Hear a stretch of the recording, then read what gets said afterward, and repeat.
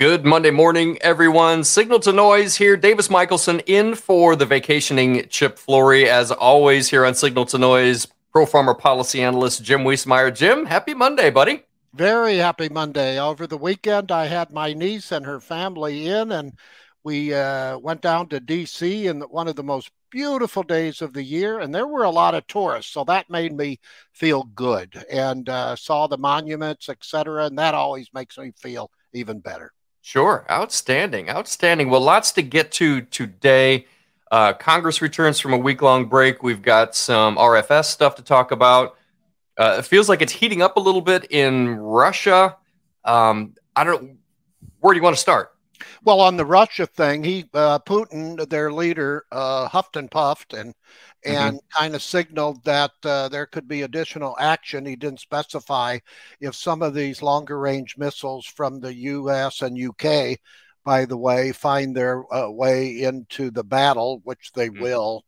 And then the U.S. warned Russia is trying to steal grain from Ukraine and sell it. And then you had Russia bomb a major Ukrainian export terminal.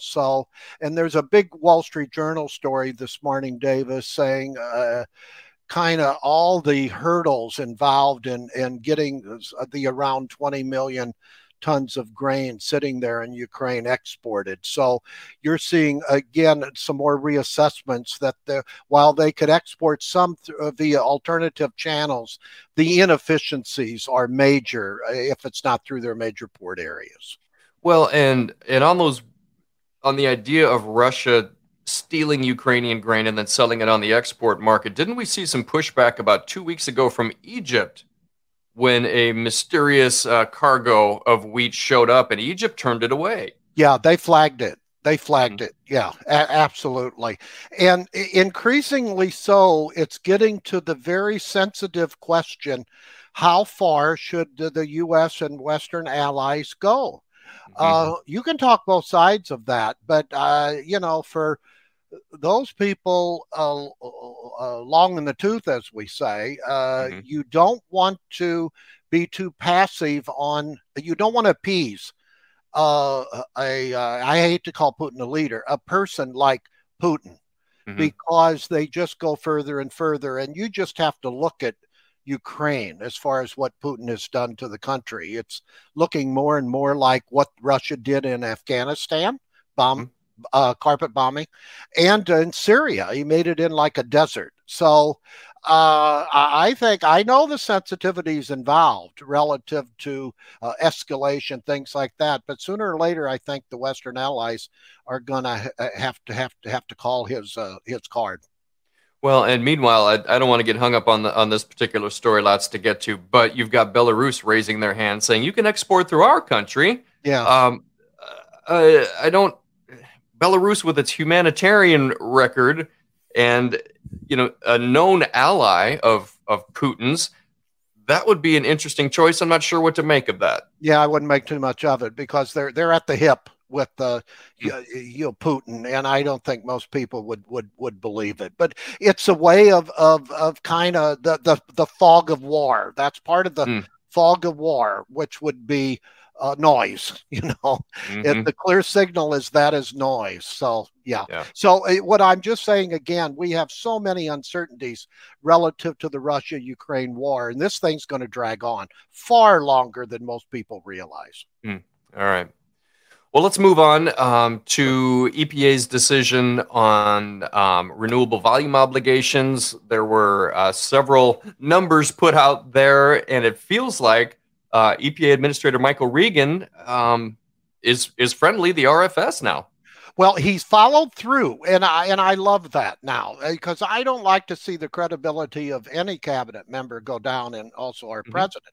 And EPA is now trying to make 15 billion gallons of ethanol actually mean 15 billion gallons. And rather than follow the law, I think EPA followed the courts because they were kind of directed of that. And when you looked at the responses from the ethanol promoted groups, not many complained at all, and that'll tell you the answer to how they feel about Friday's announcement. So, and the waivers are pretty much done for. As EPA does not see meeting RFS requirements, causing the small refiners economic hardship.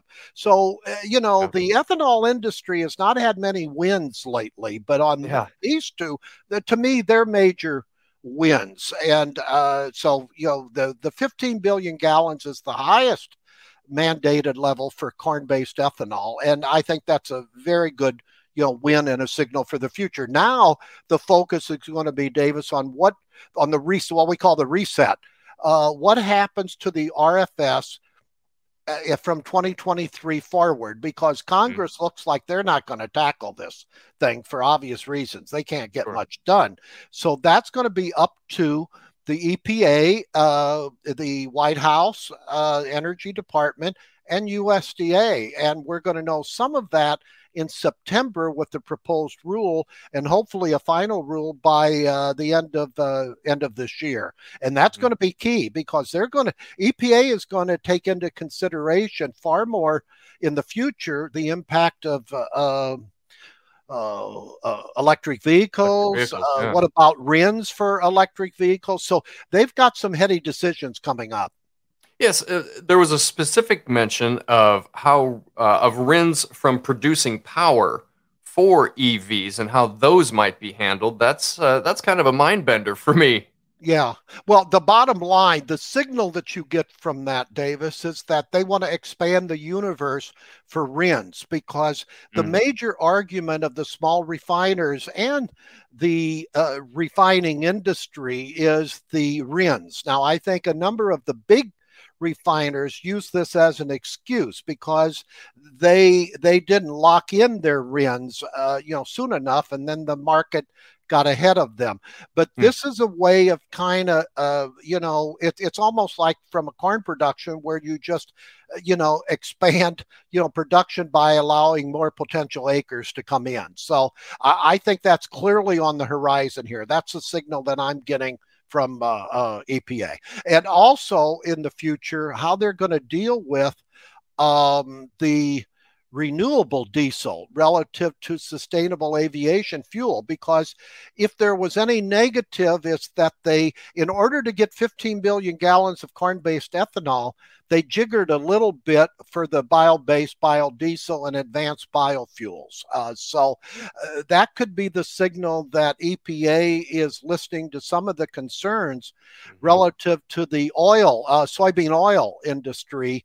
Not only the current food price situation, but perhaps ahead, as more and more companies such as Cargill and others either build new soybean oil processing plants or expand existing ones. So that's going to be another issue that we're going to see EPA address in these coming rules for the reset for 2023 and beyond.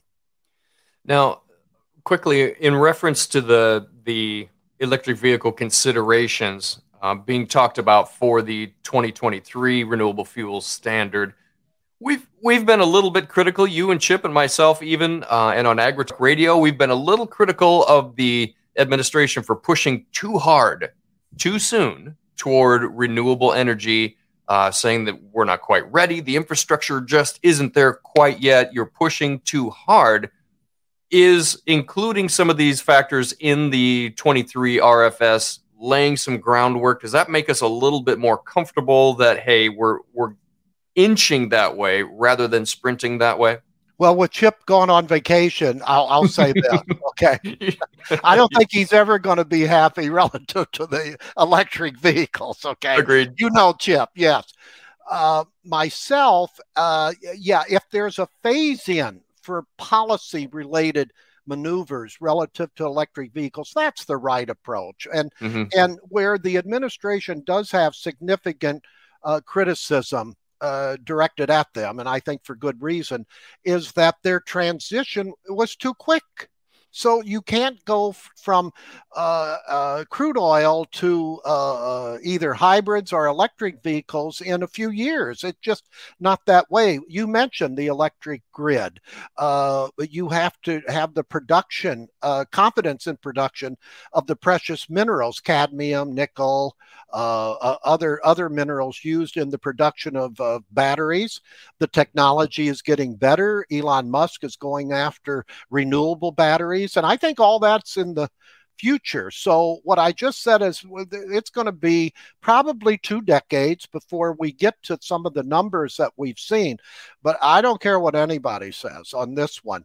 The what we're going through right now relative to the still escalating gasoline prices and diesel fuel prices and propane prices.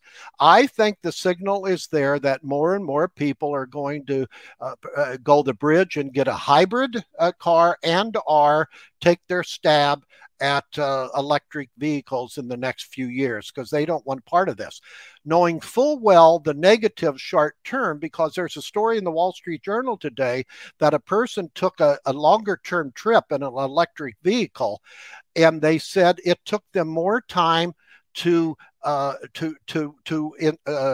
charge up their batteries than it took them to make the trip.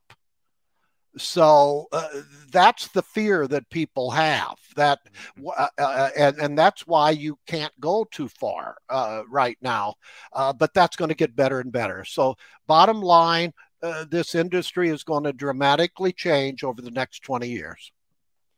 Well, and bipartisan energy talks in the Senate, according to Joe Manchin, are apparently over. Does this set the Democrats on sort of a course for a Democrat-only deal via another budget reconciliation measure? Absolutely. Now, the majority of observers in Washington are saying they don't see the Democratic Congress, because they control, in quotes, both the House and the Senate, getting anything major done. I think that they're wrong, because the Democrats know it's going to be a bloodbath for them in the November 8th elections, especially in the House. So they want one more bill. Okay. Now, what I think some of the analysts, and this is where I'm going to be wrong if I'm wrong, I think where most of the analysts are not seeing this is that some features of Obamacare expire in January next year. Now, the Democrats, that's like sacred ground to them, that topic. They want to extend, they want to modify it to extend some of the expiring provisions. This is the way to do it, through budget reconciliation. And by adding that to the social spending and green energy bill, that'll get them more votes than they normally may not have. And I think that's the secret. But we're going to have the time, the clock is ticking on this one. If they don't get it done by the end of July this year, everything, they're off the most, if not all of August, and even into the first week of September. So they've got a lot to chew through. But I think the will is there in the Senate, because the House will be able to pass it. And if Manchin signs off, and if because there'll be some of the principles that he wanted, budget deficit reduction, there'll be some taxes increase, not nearly as much as what some of the other Democrats want. And I think both Manchin and the other centrist,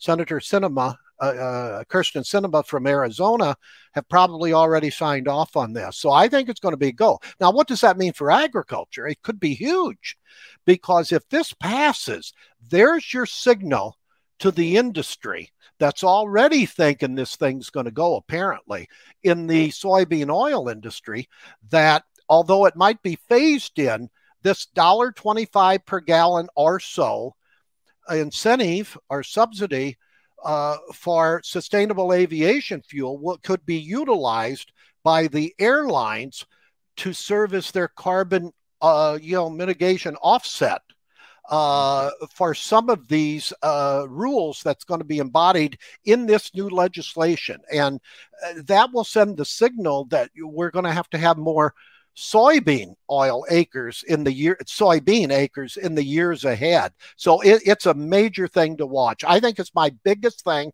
other than elections, coming up November 8th. This is the biggie for me that I'm going to focus on between now and say the end of July, Davis. We got a question in here on the chat from Melody. And Jim, you reported, was it last week, about a report out that said as much as 2/3 of the United States is at risk for some sort of power shortage. Yes. In the coming summer. Part of that is because of drought, declining water levels, problems with hydroelectricity. Yes. Another component of that is perhaps an accelerated move toward renewable sources of energy, which maybe aren't quite ready to service the public the way that some would like it to. I've got Melody here saying one regional catastrophic power outage will show the fallacy of EV or hybrids. Yeah, I'm not quite sure on hybrids on that because that's the combination, but it will cause more concern out there on EV. There's no question about it. But again, if you're going to take a long trip, I would just say rent a car, okay? Rent a regular car. But I'll tell you, even that, under today's environment, I'm going to St. Louis next week, and for a mid-size car through Hertz, it was going to cost me $600 for about 5 days, I think. And through my points, I got it down to $400. So that's not going to cheap alternative. But your point, Melody, is I think initially correct. One regional catastrophic power outage that is going to happen. It's just going to happen. But how long does it take and things like that? But this goes back to our infrastructure reasoning that we have to build up the electric grid and all that other stuff. We have to get the power chargers out there, the fast power chargers for the battery, I should say, and the proliferation of them. And that's beginning. Wherever I go, I'm seeing new, at least out here in the East. I mean, my Harris Teeter has like 15 charging stations in just one station, and I'm seeing more and more EV cars, powering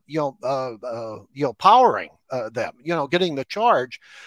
And it's much like the COVID testing, you're doing it at home now, and more and more homes are getting those fast chargers installed, but that again drives the electric grid problems. That's going to cause some initial problems. Short-term pain, long-term gain. For those of us out here in flyover country, what is a Harris Teeter? Harris Teeter it's a supermarket. I'm sorry. It's a big, actually it's a Kroger owns it. Now everybody knows Kroger. Okay. But it's my favorite. It's a elitist type supermarket. Oh my! Okay, that seems about right. Jim. Well, there's a very good supermarket because they got great staff, but they got a gas station attached, to it. And I mean, it's a big one. And in fact, by shopping at Harris Teeter supermarket, usually I can get 30-cent reduction in gas prices. Oh, okay. Yep. So I like Harris Teeter. Yep. Very good. Thank you. Oh, and Melody had another question on, yes. We're researching it, Melody. She's noticed a reduction in the varieties of certain seed available this year. What's the status of acreage dedicated for seed production and availability in 2023? Now, let me see if I've got an answer. I'll sip my coffee casually while we wait. Yeah, I don't have an answer from some of my best seed company contacts, but let me just tell you how I would answer this if I was given that question during a speech that I'm giving sometime this week in Idaho to a cotton merchandising group. I would say that normally issues like this, the seed companies would tell me no problem, because of their fields also outside of this country, Melody, Puerto Rico, Mexico, etc. And they do have their inventory, a stocking, if you will, of seed. But we'll double check that and come back with that next week. That's a good question. And I like when people look ahead. Well, on to Congress returning from a week-long break, rising gas and food prices, several hearings, probably to focus on these topics throughout the week. However, there are some expecting the next upcoming round of inflation numbers to show just a little bit of a softening. Some even when food and fuel are considered. What's your take on that? Yeah, inflation is the number one issue at the White House. I'm telling Mm-hmm. you, they're laser focused on it now. And I think, yeah, we could see a little respite only, nothing major. But again, I tell you, I went also over the weekend, not just to Harris Teeter, but to who was it? Giant is another supermarket out here. I couldn't believe the number of shelves that were vacant with food. Mm-hmm. So I think this is going to linger a while. While inflation may be tempered somewhat, it's not going to go down significantly between now and November 8th elections. But yeah, they're trying to find out an answer of this. There's very little they can do now relative to gas. I think Mm-hmm. you're seeing some announcements this week that the Biden administration is freeing up at least signaling to Iran that they can expand some of their oil shipments to other countries. Uh, we know that Biden is going to go to Saudi Arabia. I think that was a significant change in his thrust, his policy, because he didn't really want to initially. And that, I think, is why Saudi Arabia announced last Thursday that they're increasing oil production. So we've got some respite there. Offsetting that is it looks like China's Shanghai area is starting to free up relative somewhat from their zero COVID based policy, and that's going to increase energy consumption. So you have some offsets there. Bottom line, inflation. We should get some signals. What, Friday? I think it is. I can't remember when the CPI is out, but that should show a little decrease in there. Whether or not that's sustained will have to be seen.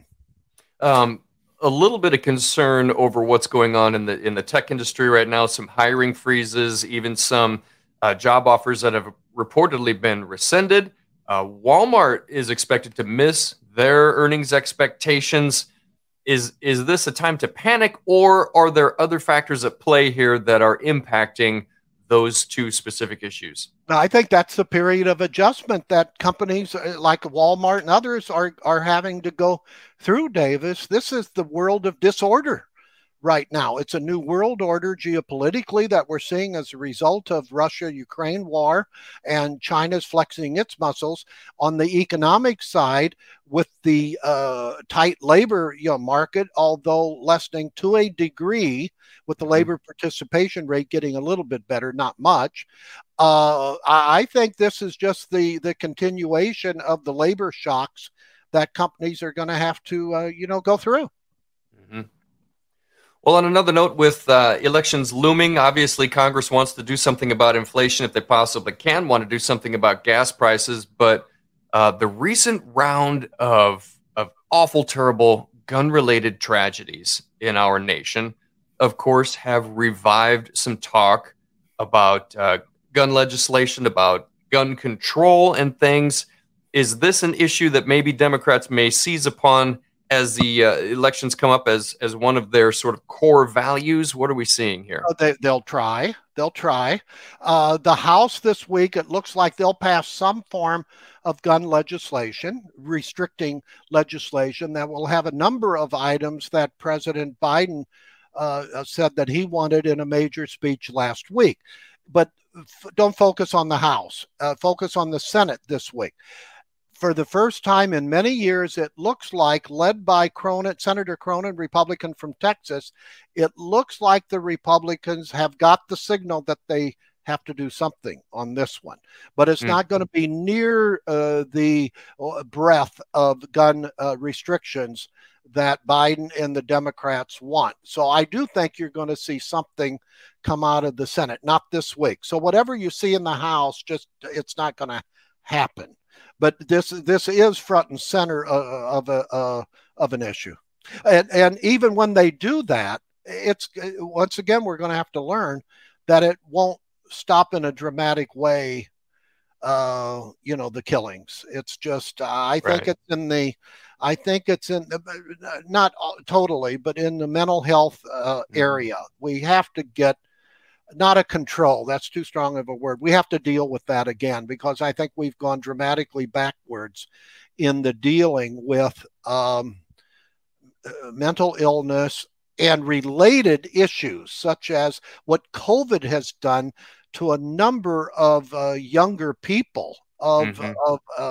Of making them feel very insecure, losing their ability to be with friends and things like. I think that's all contributing to this. The family relationship or the lack of one at home. You Right. know, it's coming to roost right now. So, and that's going again, that's going to take years. You do not change that overnight.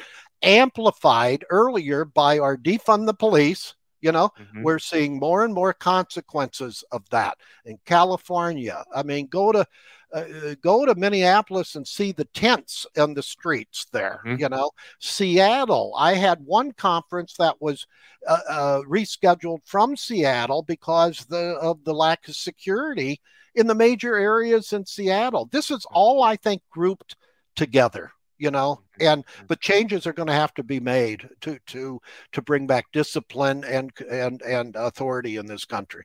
Well, and our thoughts and prayers go out to the families and loved Yes. ones of those impacted by the gun violence that's so rampant right now.